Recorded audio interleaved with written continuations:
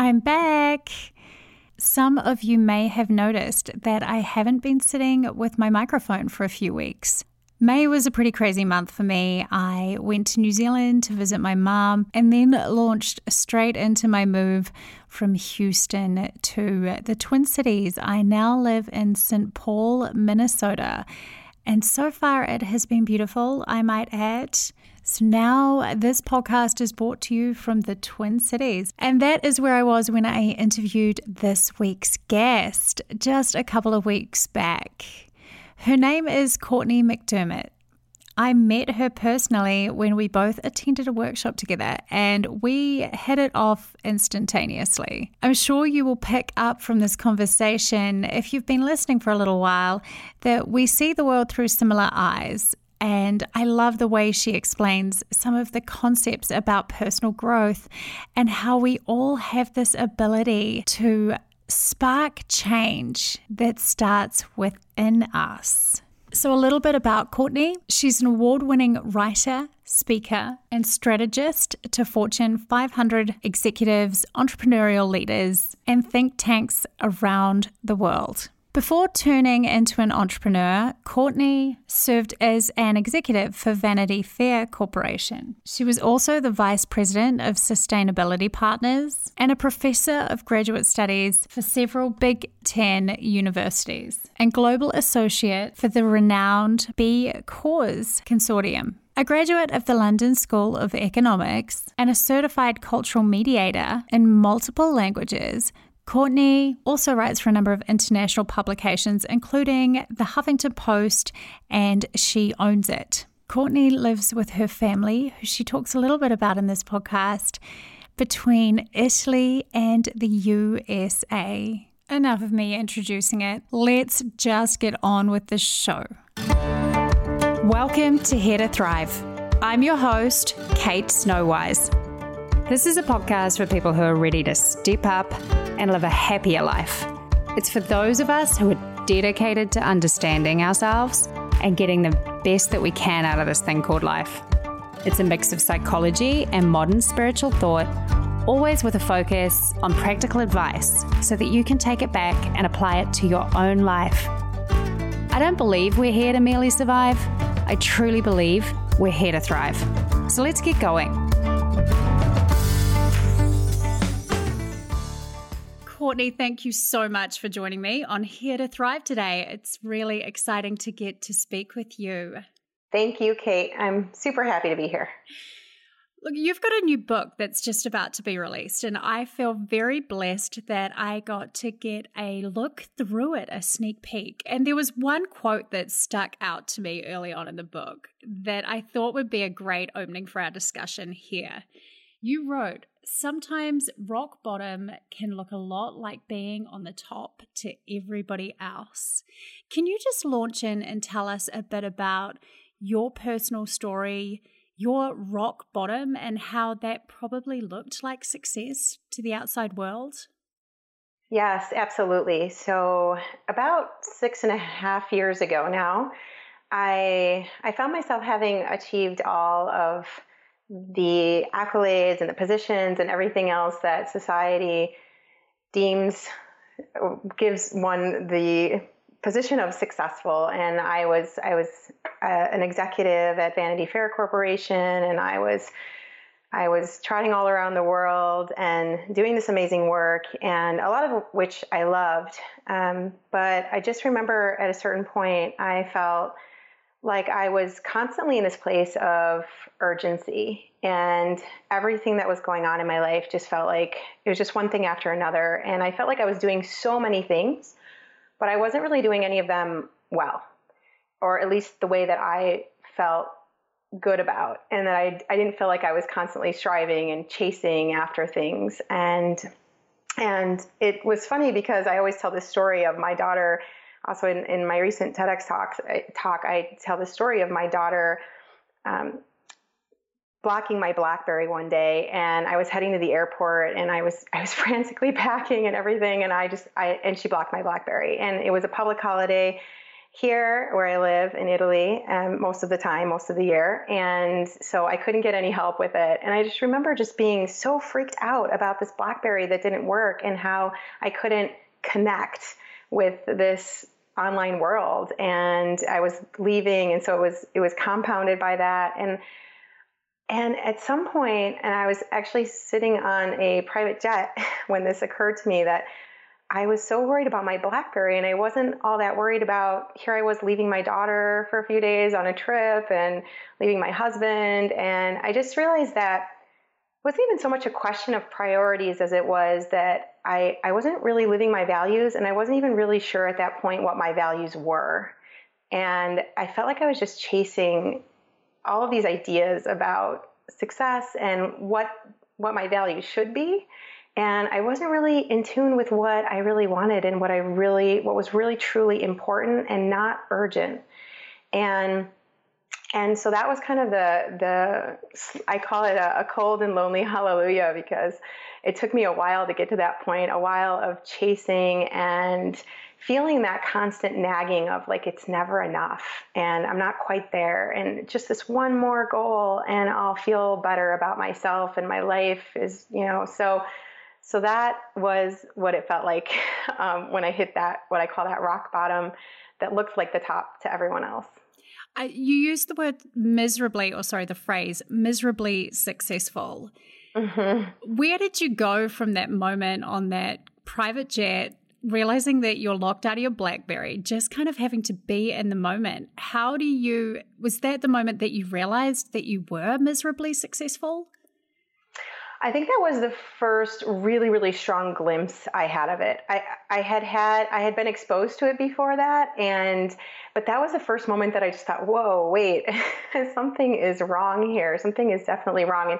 And you said it perfectly, is that I was forced to be present because I couldn't be distracted by my BlackBerry or the other things that were going on in that world that lives inside of our phones, right? Or our other devices. And so that was a splash in the face, but there were many instances. And I remember even shortly after that trip, dropping my daughter off to daycare before I was leaving for yet another trip away for work, and just feeling, I bawled my eyes out in the parking lot. I was just so, I was at this huge crossroads where I had to decide where I was going to buck up and just keep at it because that was what was expected of me, or if I was going to have the courage to step out of that dynamic and really see what it was that I wanted and that I cared about and what my values truly were.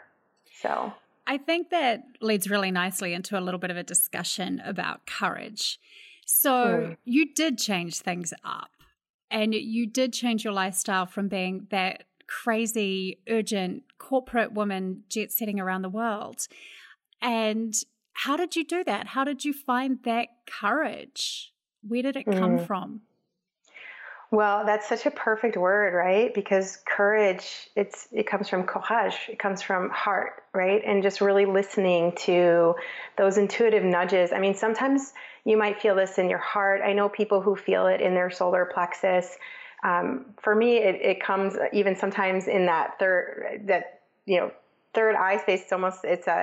It can come from really anywhere. A lot of times people talk though about following your heart. So I think that's the perfect word, because I was getting these intuitive nudges, and that something was very, very off, and also other nudges saying, well, here's maybe what you could do about it. And it wasn't a leap and hope that the net will appear. It was more of okay, maybe these are these baby steps that you can start taking toward understanding what it is what your vision is, what your values are, and how you can start moving in that direction. So I would say that finding the courage, or the way I found the courage, was actually just listening to it, right? Listening to my heart, listening to my solar plexus, listening to these other places that in my body actually that were telling me. And one of the things I always say is, like, the body never lies, it can't. There are trillions of chemical reactions occurring in our body per second, and every single one of them is correlated with every other one. That is, everyone knows what every other one is doing. So our body is infinitely intelligent, and it's always communicating to us. And whether, you want to talk about that coming from also a different space of spirit and everything else, it's coming through our bodies as a very clear, if we will stop and listen to it, expression of what our higher self is feeling called to, the direction it's feeling called to move in. And again, it's about taking those timeouts and saying, okay, wait, so I feel something's wrong, and how can I start redirecting or course correcting? I love that. And I love that you talk about it not being some grand leap and the net will catch you, but a whole heap of baby steps in that redirecting in a new direction.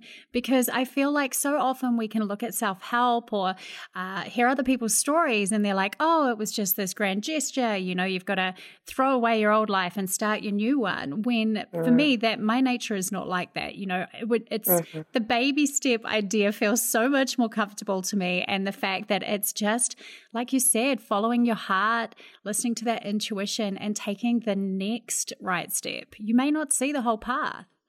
Absolutely. And I think that's so important today because so many people are, like you said, getting that message that they have to just have this quote courage to just take the leap, leave their job, leave their spouse, leave, whatever it is that's making them unhappy, instead of realizing that, well, first and foremost, finding what they're happy about in their current situation and what they truly adore and love about it. And then building off of that, how can I create more of that? Like I have a very close friend of mine. She's an executive at a kind of a leading organization in the United States. And she has been telling me recently, she's just craving for more community and less bureaucracy. And it's funny, she has this dream of opening up a tiny restaurant, kind of like coffee shop. And we were talking about it and we just started to get to this point of, okay, what would baby steps be, right? Instead of just leaving your amazing, quote, amazing job tomorrow and giving it all to this coffee shop when, you have a mortgage and you have kids and everything else, how can you sort of go about creating that feeling of community that you're craving right now? And so we started to go through just like these tiny little steps that she could take. And she noticed as she was doing them that she was already getting that relief of, oh, wait, actually, I don't need to do things this way. And like you said, I don't have to just risk it all on a game of pitch and toss. So I think that point is really important as well. Very much so. Mm. When you were in corporate, you were a sustainability expert, right? Well, originally I was a corporate communications. I was an executive in corporate communications, and it's a very long story about how I ended up in sustainability, and it's an interesting one, but one that probably don't have time for on this podcast. But what ultimately led me there was that I had written a paper about sustainability, and when I started writing that paper, I didn't really know that much about it, and I was proposing this idea of what I called Corporate Agenda 21, and it was really this idea of corporations coming together to solve these major crises we're facing today, both in economically, socially, environmentally, et cetera. And like I said, when I started, I really didn't know that much about sustainability or corporate responsibility. And I was actually writing this paper for the Corporate Communications Institute, Corporate Communications International of New York. And it was crazy because I was doing this kind of, in my spare time in the evenings and everything. And that paper went on to win an award and all these other things. And that's what launched my career into corporate responsibility or sustainability. And so I started working on that with different brands. And that's how I got into what we call sustainability. Mm-hmm. So you but you were in corporate sustainability and now you focus more on the individual. How has your understanding of sustainability changed over the years? Oh, so drastically. So when I started this, I just felt like the learning curve was so steep and my knowledge of it so thin. And so I just had so much to learn and catch up on of, what was going on in the world and what were those main issues that we were facing and what were we doing about them and what was truly effective and what wasn't. And so I started off and I was working for just a few brands in our portfolio, and I ended up working for more brands and sort of just taking on more and more responsibility and working with kind of the traditional, what I call traditional sustainability or traditional corporate responsibility, which basically take somewhat of a Band-Aid approach to the problems we're facing. It's sort of like if you popped a pill for a tummy ache when what you really needed was to avoid eating a lot of cake and chasing it down with wine, So it's what we do, not just in sustainability, but we do it throughout our lives. And you see it in everywhere. You see it in medicine. You just see it all over the place of like, oh, wait, there's a pain. Let's just take something to alleviate the pain, but let's not look at the root causes. Let's not go there. And so I had been doing this for quite a while, and I've been doing it for numerous brands. And then I started, when I left my company, because when I decided I was going to set out on my own, I was actually taken on board by an organization called Sustainability Partners. And I became their vice president, and we were working with clients like Nike and Starbucks and the US military and NASA and helping them with their sustainability programs. And I still felt there was something inside of me that was just saying that we were looking at things. It was almost like nobody was saying the emperor is not wearing any clothes, So we were sort of just like chasing all these ideas, like, counting your greenhouse gas emissions and reporting them to the Carbon Disclosure Project and looking at your waste and all this stuff. And it just felt like we were so distracted by these macro issues that we were missing the micro solution that was staring us so clearly in the face. And the micro solution was the individual, right? So all of our greatest spiritual traditions teach us this same lesson, which is that ultimately kind of where my book title comes from, which is change starts within you, right? So as Gandhi put it, be the change you want to see in the world. And again, as all of our spiritual teachers have told us, is that it starts within, right? And it starts with doing that work. And if you haven't done that work, it's kind of like that expression you hear all the time now of putting the life vest on yourself first. And there's a real important reason for that, and we all know it, is that you really can't help anyone. I think especially as women, we know that intuitively, that at those times when we haven't taken care of ourselves, we're natural caretakers, but at those times where we've really neglected our own self-care, we see that our children suffer, our husbands, our families, everything even around us suffers when we haven't given ourselves that space and that attention and that care. And so I actually started really working on two things around sustainability. First was wanting to really make it simple, and I say also a little sexy, right? Because it's so not sexy right now in corporate. So I wanted to give it that spin of it being something fun and enjoyable, rather than being this like, oh, we've got all these crises we're facing, and let's just put a department next to legal and have them deal with it. But have it be something more that touched on the opportunity, because there's a massive amount of opportunity in this thing we call sustainability. So that was the first thing. And then the second thing was what I mentioned a moment ago, which is really just focusing on the individual and getting the individual in a good place so that the individual can impact, so that the microorganism can impact and affect the macroorganism, right? So it's like the cells in a body, and maybe we'll talk more about this later, but right, if like we need each individual cell to be healthy, right? And to be doing its job. And so that's really where my thinking has evolved around sustainability. And I now define sustainability as the ability to sustain yourself, right? Yeah, so it makes so much sense. It totally makes so much sense. The ability to sustain yourself. So I want to talk a little bit more about that. And how do we sustain ourselves? What does a sustainable life at an individual level look like, in your opinion? I like to think of what I talk about in my book and also in my TEDx talk and here with you as it's not this like kind of linear 1, 2, 3, a magic wand that you can just say, oh, poof, and you're all set and your problems are all solved. So it's not like, oh, you just do these 3 steps and you're good to go. It's sort of this, it's a nonlinear awareness, I guess, that starts to develop in someone as they get clarity on a few important things in their life.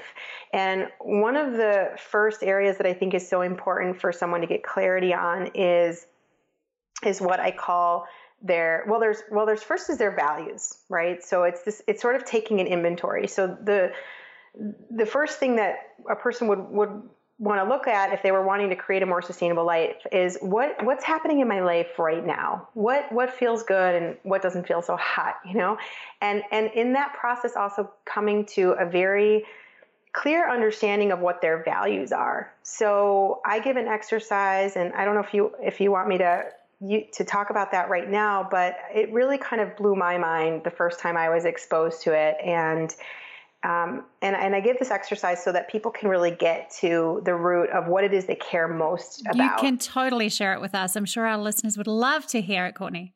Great. So this is an adaptation actually from an exercise I learned in I think it's called Create the Life You Love. I'm sorry, I don't have the reference right in front of me, but you can find it. It's referenced in my book as well. And I'm just going to give an adaptation, like I said. So it's not the full exercise, which I would suggest that everyone do, but it's just take a moment to imagine someone who's a hero for you, who you consider to just really be a source of inspiration in your life. Just take a moment to envision them and connect with any of your senses, what you feel, what you see when you're imagining that person. And then you can take another moment, just about a half a minute or so, to just jot down any characteristics, any personality traits, anything that makes that person a hero for you. And I'll just give a few seconds for you to actually do it right now, because it's powerful when it's done in the moment.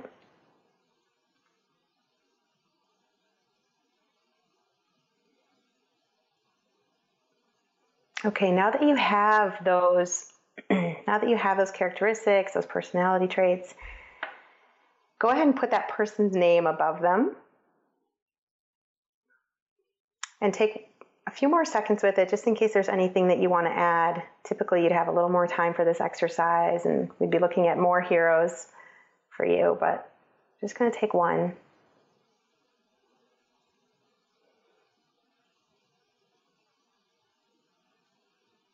Okay, and now that you've completed about it, you can just go ahead and cross that person's name out and put your own in the place of their name. So the characteristics and the personality traits and all the values and beautiful things that you probably just wrote down are actually yours. And you wouldn't even be able to see them in someone else if you didn't possess them and if you weren't deeply connected with them yourself. Yeah. So good. Right. So the first time I did this exercise, I actually did it for 4 heroes, and I'll just bring up one, which was my husband, right? And it was just this unconditional love and his presence and his commitment to our family and to me and to my daughter. And it was brilliant because I realized, wow, these are really important values of mine, and I've been neglecting them. I haven't been fully present. I haven't been fully engaged with my daughter. I've been distracted. I've been missing out. And so it's this exercise can also be deeply humbling, because you realize those places where your deepest self is being called to show up and where it may or may not be doing so. Yeah, I hear you. I think this is a really good way to really look at the stuff that we admire. And like you said, if we can see it in someone else, it means that it matters to us and that we probably have it too, right? Absolutely. Absolutely. And some of those you'll see when you do this exercise, you'll see, oh, I am like that. I do show up in that way. And that's also comforting, because you can say, wow, I'm really showing up for that value in my life.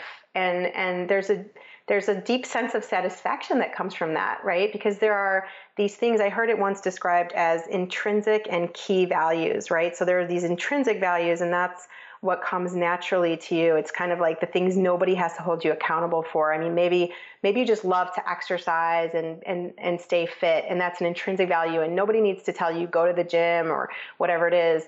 And your key values, on the other hand, are things that are really, really important to you, but for whatever reason, you're just not showing up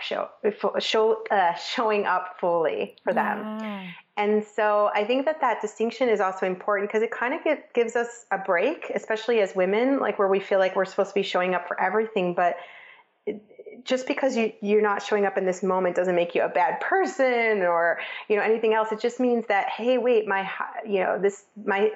self is talking to me here and telling me, or my soul, or however you want to call it, is telling me that this is something that's really important. And And I can, now that I know and I've identified this, I can actually do something about it, which leads me into, so as I said, the first thing to get clarity on is kind of your values and where you're coming from. It's kind of like taking a picture of the current state of you. And the second thing I typically have people work with is their vision. Mm-hmm. Now, I use that word in a very different way than most people. I use it the way that it was originally intended, actually, because vision is not about some future far off state. It's not a 5-year plan or anything like that. Vision means to see clearly in the present. So vision is about having clarity about your potential. And your potential is actually unlimited, right? So we can sort of draw from anything, but it's sort of just seeing it, right? So it's seeing clearly in the present. So when I do some of the exercises there, and they're a bit longer, so harder to share on a podcast, but when I do some of those exercises there, people getting clarity on, oh, wait, I can already see myself there is really powerful, because it's kind of like the minute you've envisioned something, it already exists on a certain level or a certain plane. And so the next steps, or I'm hesitant to call them steps because it's not really a process, but the next sort of way to move into that direction of your vision is understanding, okay, well, how do I take action? How do I take action knowing that these are my values and this is my vision? How do I take action? What kind of action can I take? And how can I remain really focused?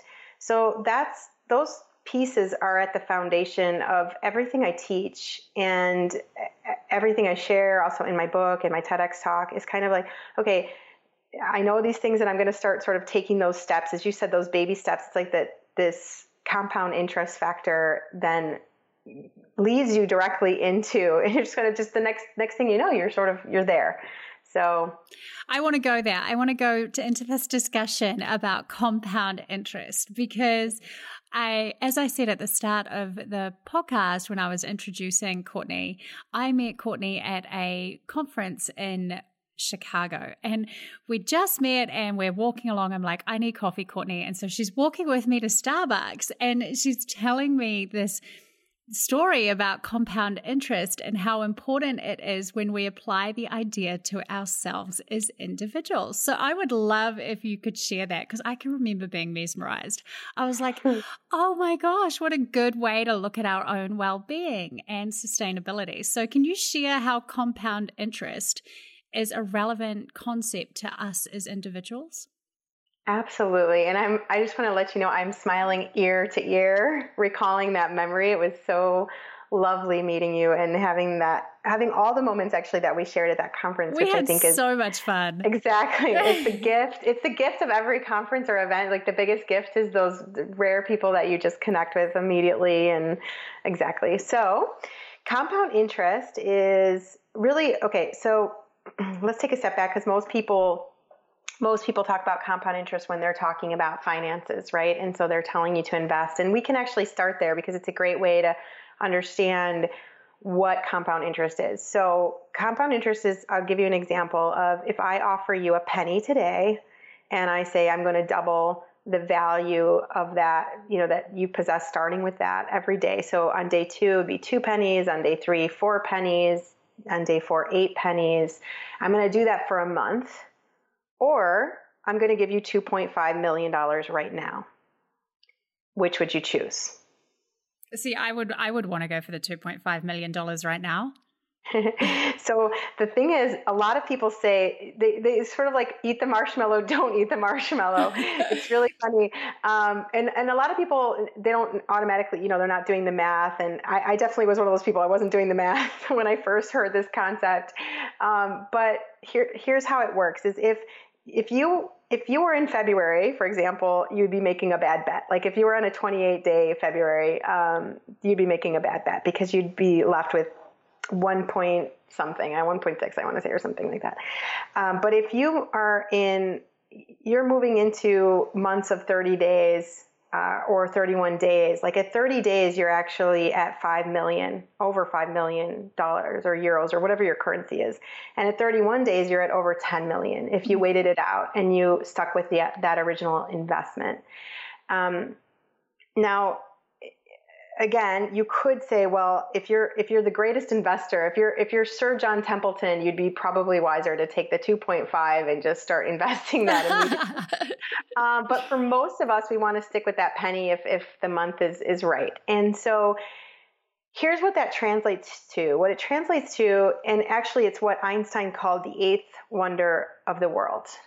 And what he was talking about was not about money. It wasn't about finances. It was the fact that if you put in this small effort, this small practice every day, that at the end of an extended time, it doesn't have to be months or years, but even at the end of a short period of time, you're already going to start seeing transformation occur.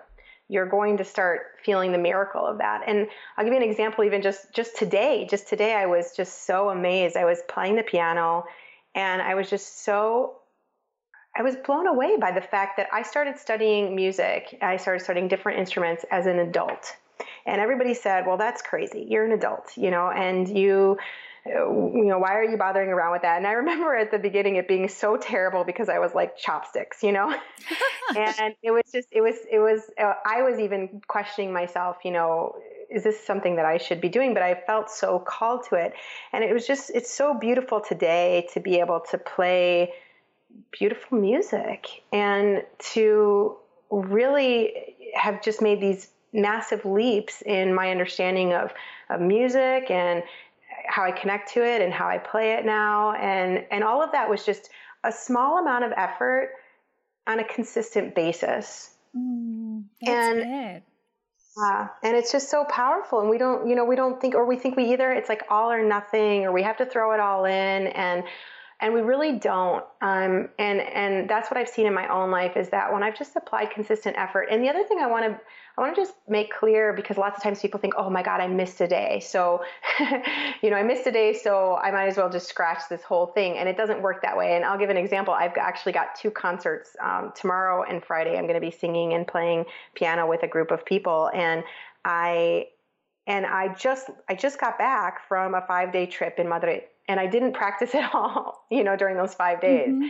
So it's like, it's not that you leave it and then you have to worry, oh my gosh, it's not like that. You can always come back and you can always just apply that again and start over, but not even start over, because you're starting over at a different level. So it's important for people to know how powerful this is, but also not get tripped up if they miss a day or they miss a week or they lose sight of it for a while.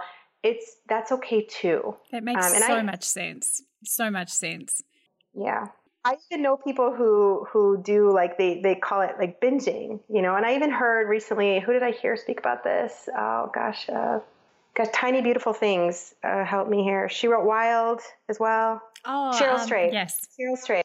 And Cheryl Strayed was talking about binging, and she was talking about her writing being done in binges. And I was so happy to hear her talk about it that way, because I have a fairly consistent writing practice, but there'll be times when I just for whatever reason, I'm traveling or whatever else, and it'll go by the wayside a little bit. And one of the other ways that I have about thinking of this is like seasons, the seasons of things. Mm-hmm. So it's like, could be a season for writing. It can be a season for something else, and just being softer with yourself if you feel like you need to do it all, which is definitely something I was trapped in for a really long time. And just realizing that it's one of the things I always say is you can have your cake and eat it too, but you can't have multiple cakes at the same time. Such a good way to put it, because I see it with my own clients. It's like personal development. The other side of that can very quickly turn into another way to beat up on ourselves. Yes.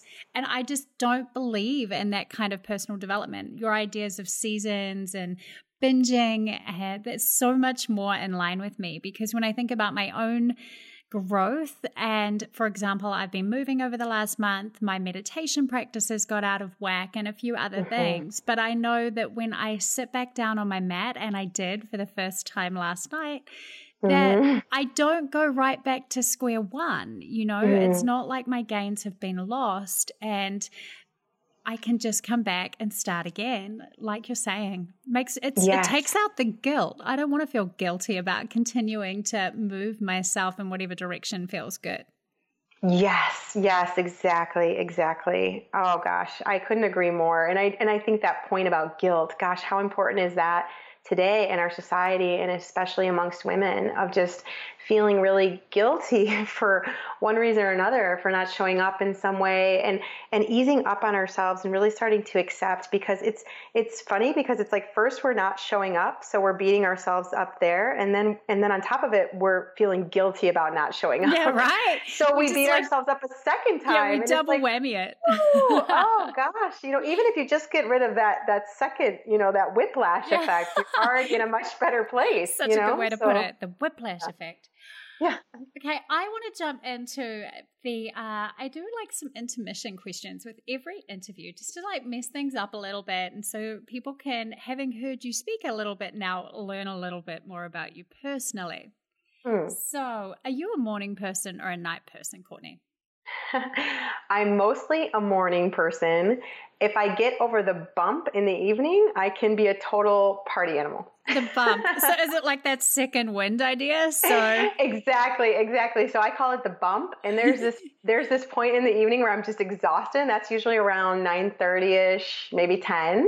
And I'm checking out. And my husband is just, he's very understanding. So he just, because most of the year I live in Italy. And so, people will tend to kind of stay up later. And definitely he comes from a family where they stay up quite late. His parents, even now, they stay up until after midnight. And so it's very common here for that to happen. But I'm 9:30, I'm kind of ready to hit the sack. And usually I do, actually. But if I get over that bump, then I can hang out for a good while. For hours. Yeah. I love it. So you're a morning person in a night person culture. I love that. It's like, I got to get through and ride that wave, and then I go all night. Exactly. What's currently sitting on your nightstand next to your bed? Books, you mean? Well, what else is there? There's obviously some books. Do you have anything else? There's some earplugs. See? Fascinating stuff. I want to know about the earplugs in the lamp. It took me forever to find the right earplugs. I can't stand earplugs, and I finally got the right wax ones that I can deal with, because the way I'm designed is actually I would need to sleep by myself. But my husband wants to be in bed with me. That's a very nice thing of your husband to want to cuddle with you. Yeah, and my daughter too often wants to hang out in our bed. So I'm needing to use earplugs most of the time. So those are on my nightstand. I have a tiny lamp that I got when I was living in London, and I have a couple books. Can you remember the books? Yes. So one of the books, the books that I'm actually reading right now that are actually on their nightstand material at the moment is Sapiens, A Brief History of Humankind by Yuval Harari. It's absolutely, it's blow your mind amazing. And I'm about 3/4 of the way through, and every single word in this book is genius. And I highly, highly recommend it. And I'm also reading The Top 5 Regrets of the Dying. I really need to read this, by Bronnie Ware, right? Bronnie Ware, yes, exactly. So those are the two books. And actually The Top 5 Regrets I got at our seminar. Yeah. It was actually a gift from our mutual friend that we met there. I don't know if she wants to be named or not, but it was a mutual gift from her. And I, for whatever reason, I hadn't opened it until really recently, actually right when I finished my book.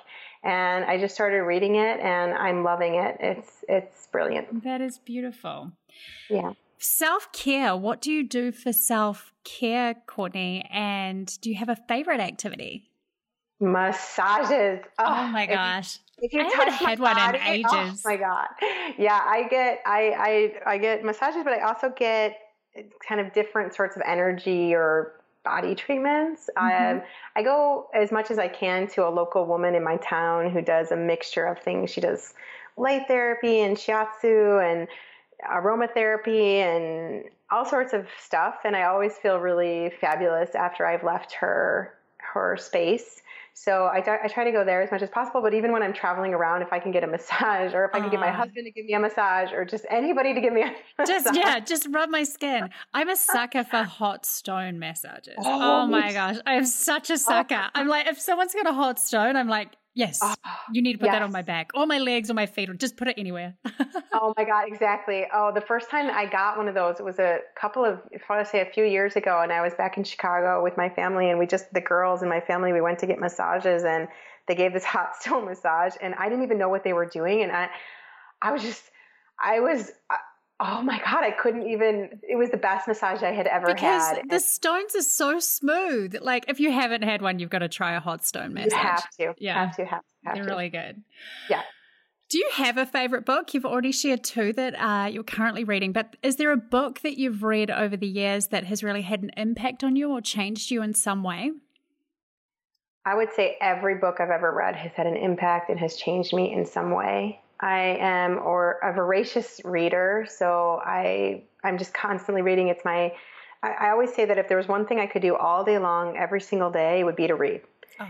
And I love it. I don't love it because I feel like it's not the typical kind of, oh, you think you're bettering yourself. It's not that kind of, I just have such a love of reading and learning.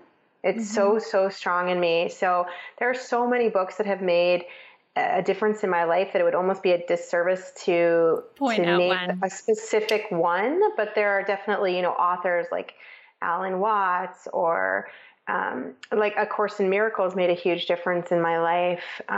There's just so many books that have really impacted me on a very profound level. And even the Sapiens book that I'm reading now, it's just every single word is on purpose. And when you find a book like that, it's life changing. Yeah. And yeah, so there's so many works that I would cite that, like I said, it would almost be to do a disservice. But I do think it's like even every training you get, it changes you. I don't know. I've always had great experiences where I felt like what I had invested in terms of time or anything else was triply returned to me, if not more so. And I feel that way often with books is just, gosh, I got so much.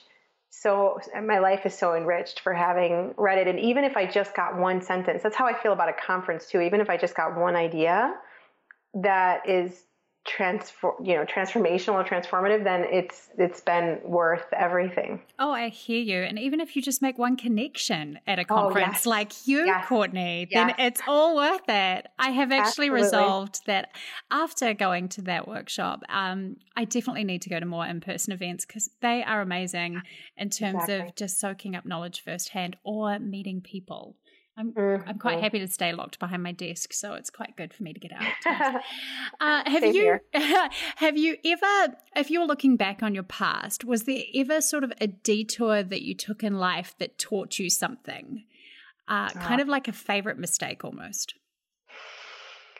Yeah, and I don't even know if I'm at that point to call it a favorite mistake yet, but I think that when I hope to be at that point, but when I first set out kind of in my entrepreneurial career, and I knew quite a bit about how to manifest what I wanted. And I had all these ideas of what I wanted as an entrepreneur and who I wanted as clients and how I wanted to do it. And I got so caught up in that I was getting very clear signals, especially even about one client. I was getting clear signals that it wasn't a right choice for me. And I was ignoring those signals because I felt like that would be the stupidest thing ever if you didn't work with this client. And what ended up happening was I was really just trying to cover too many bases. Like I said, I was trying to eat too many cakes at the same time. And I really feel like in those initial experiences, because I was not listening to my intuition and because I was trying to do it all at the beginning and sort of keep that same imprint that I had learned, it was like I was just applying everything that I had been doing kind of in the corporate sphere. I was applying it in my entrepreneurial life. And I really learned a very deep and important lesson from that, which was one cake at a time. Oh, so I like that. I like the way you're like, I'm not sure if I'm ready to call it like a favorite, but I learned a big lesson. Only one cake at a time. Yeah. It's so good. What is one thing in your day that you can't do without? Okay, so this was hard. This is a hard one for me because I have seasons with this as well. Oh, talk us through it. I want to hear about the seasons. So I used to think like, okay, well, meditation, and I used to be like, I have to meditate. It's the one thing, if I don't meditate, it changes everything and all this stuff. And I realized that it was that same kind of, I don't even know how to explain it, but like searching energy. I felt like even on those days where I really could, it was draining me to show up in that way. I was forcing myself. And so what I started to think of more is like, there are seasons. So I have specific things that feel really good to me at different times and in my life or in the year or in the day. And so what I do is I just make a practice out of that thing. Like, for instance, I was talking a moment ago about piano and singing, and that's been a big practice for me these past, I'd say 8 months or so. But now as I go into summer and I'm not doing any more events and things, I probably won't touch my piano for quite a while. Sing necessarily unless I'm at a party and people want to sing, which does happen around here. So I won't touch it, or even sometimes like if I'm feeling like, well, I feel like, okay, so meditation for me is not necessarily sitting still and breathing in and, focusing on your breath and bringing your attention to your third eye space or your body or your chakras, your energy centers. Meditation for me, I'm going to talk a little bit more about this in my book. It's really just the act of being present with whatever it is that you're doing. Mm-hmm. So if I have to say that there's one thing that I do actually every day is I do seek that presence in everything. So, when I'm talking to you, I'm talking to you. I'm not checking my phone. And this goes for this podcast, but it also goes for if I'm talking to you in person, I'm not distracted by other things I've got going on. What I'm doing is I'm really just grounding myself in that moment with you or whatever it is that's happening so that I can really live it fully. And so I'd say that that's the practice, but it varies in terms of how it physically manifests on a day-to-day basis. I like that. Have you read Danielle LaPorte's new book, White Hot Truth?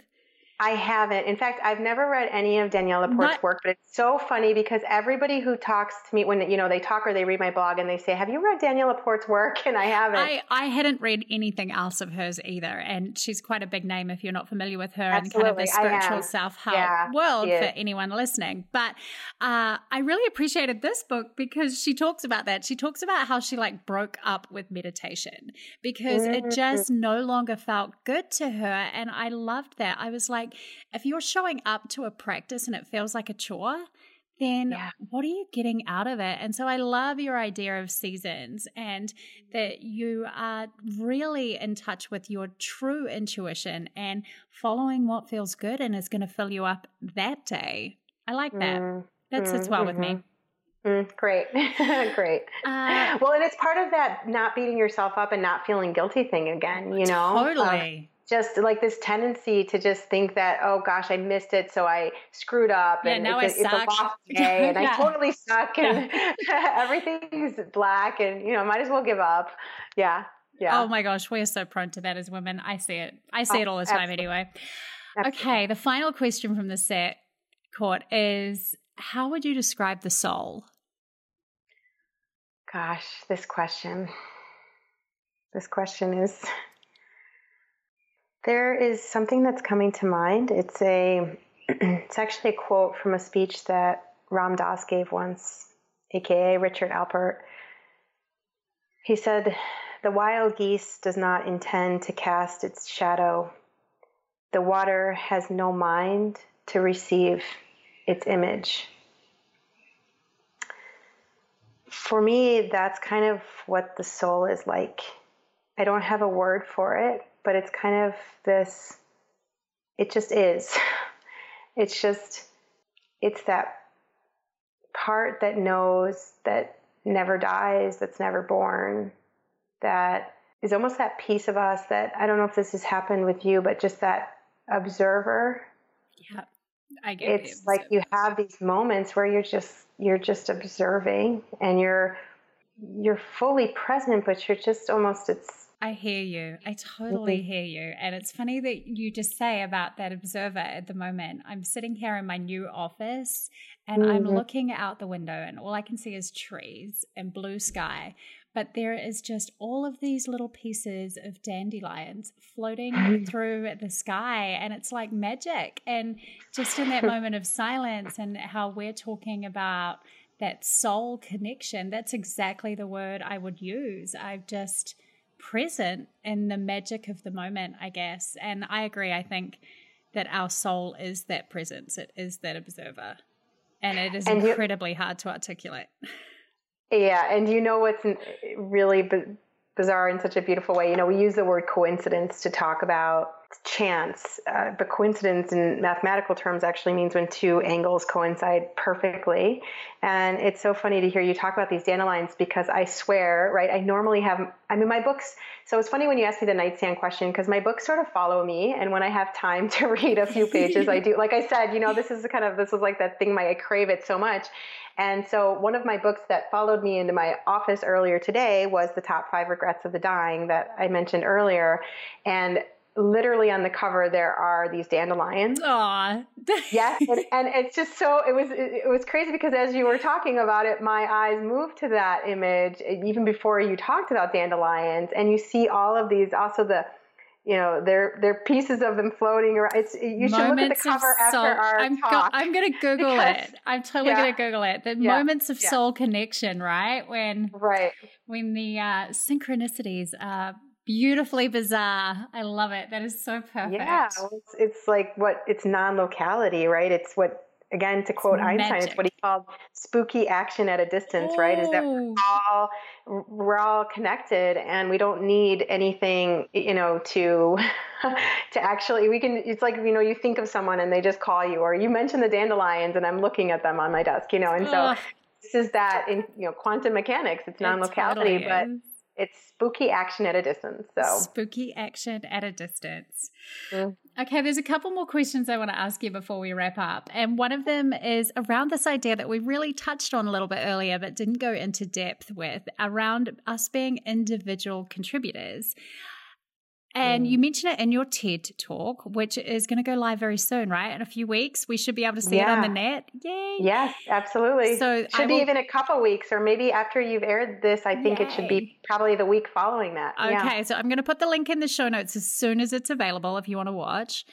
But you talk about it in your TED talk. Can you talk us through, just in a brief sense, the idea of being an individual contributor and how that is important at the whole level as well? Absolutely. Absolutely. And this is a great connect back to that concept of sustainability. So the way I think about it is just like the cells in a body. And could you imagine if one of the cells looked over to the right and said, oh gosh, that cell is doing such amazing work. Maybe if I copy what that cell is doing, then I would be better off. Or it looks over to the left and it says, gosh, that cell's really doing a great job. Maybe I should just call it quits. What I'm doing isn't all that important, and I might as well just give up, right? And it would almost be like a cell of the eye deciding that it wanted to be a cell of the brain. What happens at the level of like the organism, right, is that it's havoc, right? It havoc and dis-ease in the body when that starts to happen. But if you look around, so many of us lose sight of what our individual cell is here for, its purpose. And again, this is like the foundation or the foundational pieces of all of my work is understanding what is your cell's individual contribution. What is your cell actually, because your cell is designed in a very specific way. And the more you get in touch with that, and here it's very important to, so one of the things that I always say is like, people can't really teach you anything. They can't kind of give you the 1, 2, 3, or just do this thing and you'll be fine. And you sort of see this all over the place, because if you look, we have an abundance of solutions to all of our quote problems, right? Like if you have issues with your weight, or you have issues with your career, whatever, everyone has your answers, right? But the thing is, nobody has your answers except for you, right? And all we can do, and what the aim, I know, of your podcast and everything that you do, is to remind people of what they already know. Right. to remind the individual cell of what it already knows, because actually it's designed to function perfectly. And so everything that, again, like that I teach and that I work toward is helping. I always say, and I don't normally talk about it this way because people don't automatically, I don't say it like right off the bat, but I think after this conversation, I can say it, is I realized a couple of years ago why I'm here, what my purpose is. And I sum it up in 2 words. And one I say is to enthuse. And the other, I say, to educe the genius of others, right? Because I always got that, you're a teacher. And I always sort of struggled with that. And I always said, well, I have no formal education in that. I'm not a teacher, but it kept coming up in my life. And I realized at a certain point, because I love languages and I love etymology, and I realized, I am an educator. I am actually, what I'm here to do is to educe the genius of others. That's what my individual cell is called to. And so everybody has their own purpose, their own calling. You can call it whatever you want, but actually every cell has that and knows actually it's very clear when they start to get rid of the noise and the distractions, what that contribution is and what they're actually feeling called to, and then to move in that direction. So that's what I mean about the individual cell being healthy and happy is actually what leads to the health and the happiness of the macrocosm, right? So of humanity, right? Of humanity as a whole. If we can all be living in our space of joy and as individual contributors, then we're going to have a happier society. It makes total sense to me. I love it. In fact, that idea resonates with me. Yeah, it's full circle back to what we were talking about earlier of this is actually the only way to sustain this existence that we call humanity, so it's, people are always talking about the planet, but the planet is regenerative and it has many times removed species that were not in harmony with it. And so it's really not the planet that needs to be saved. This experiment that we call humanity is really where if we can move into that space of everyone recognizing their own genius and uncovering and living that, like you said, living from that space of joy, or as Joseph Campbell put it, following your bliss, then we really will have a healthy world. I love that. And coming back to our whole discussion as well, I hope that idea can alleviate some of the guilt of following your passion, because I know some people feel guilty about stepping into what brings them joy. And it's like, if you can look at that as you are here to do something that brings you alive, and when you're alive, you will brighten up the world around you. I mean, absolutely. Such a powerful way to look at it. And the last thing I want to add about that is that I think a lot of people, they think it's guilt, but actually it's something even deeper, and it's a fear of how powerful they are. And there's this beautiful quote by, I think it's Nelson Mandela, but I may be wrong about that, but it's, your greatest fear is not that you're inadequate, but your greatest fear is that you are powerful beyond measure. Oh, I love that. Mm-hmm. I want to ask you one more question before we wrap up today. Change starts within you. Your new book, which is just about to be released, all of the details will be in the show notes, and I'm going to mention it in the outro. Who did you write it for, Court? Oh, gosh. I wrote it for my soul. My soul has been knocking on this door for a really long time. It's been asking to express itself this way. And I kept saying, I'm going to do it. I'm going to do it. I'm going to do it. And you and I met at a writer's conference, and I was still on that track of, I'm going to do it. I'm going to do it. And it came to a point where I was just, I needed to be birthed. And that expression needed to come through me in that way. And that's what I wrote it for. That I wrote it for that soul piece. And I also wrote it for everyone I've ever talked to and worked with, and all of the beautiful gifts they've given me in sharing their stories and allowing me to remind them of their own power. And so because I also can't obviously work with everybody, because I'm a finite resource, I really wanted some of the things that I teach in ways that like I said, help remind people to be readily available to anybody who wanted access to them without having to go directly to work with me. So those are the two people I wrote that book for. Love it. Or entities. The entities. If you were to leave us with a final thought, Court, what would it be?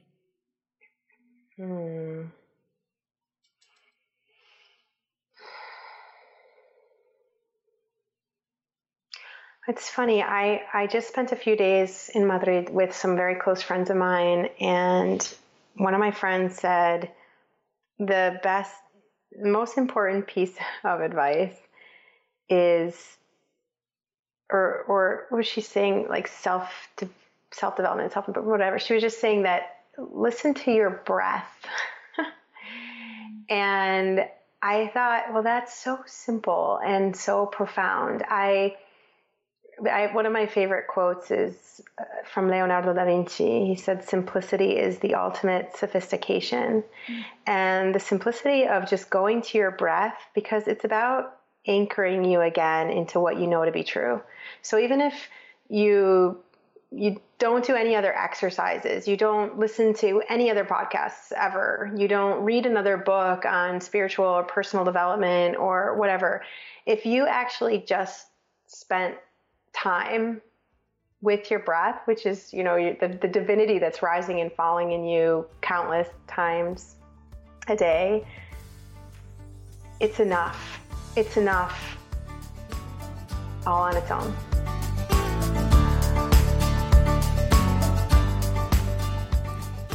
I hope you enjoyed that. So Courtney's new book, Change Starts Within You, is due for release any day now. If it is available, I will have the link in the show notes. You can also head to Courtney's website, which is www.courtinc.com. Now, it's really important to know that Courtney doesn't have a U in her name. So it is Court, C-O-R-T, Inc, I-N-C.com. Her TED Talk is also going to be available any moment now, and I'm sure you'll find links for that on her website, as well as in the show notes should you need it. I've also linked to all of those amazing books she mentioned. I have ordered Sapiens already. I'm fascinated. Now, next week in the schedule, I have another interview. As part of coming back after hiatus, I thought it would be fun to mess things up a little bit and do 2 interviews back to back. So Elise Santilli is going to be talking to us about manifesting miracles next week. It's pretty fun. So if you're into the law of attraction or slightly fascinated by the ideas put forward in The Secret, or have always kind of found metaphysics fascinating, this one is for you. Until then, just keep thriving.